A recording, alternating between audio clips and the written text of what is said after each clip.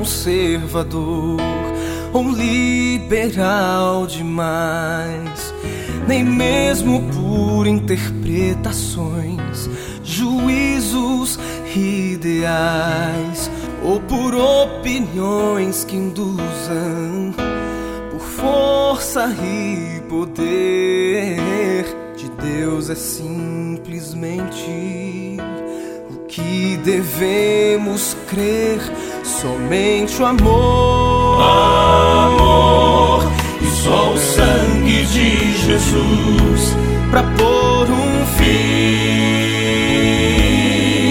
e libertar o pecador. Só o seu nome, o nome Cristo, tem poder pra nos salvar. Somente o amor.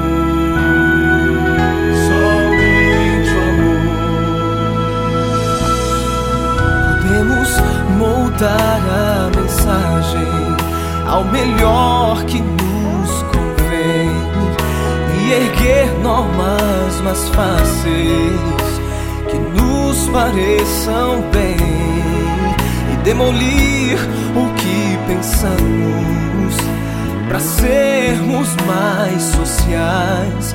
Não mudaremos o evangelho, pois a verdade em Deus se faz. Somente o amor. Amor, e só o céu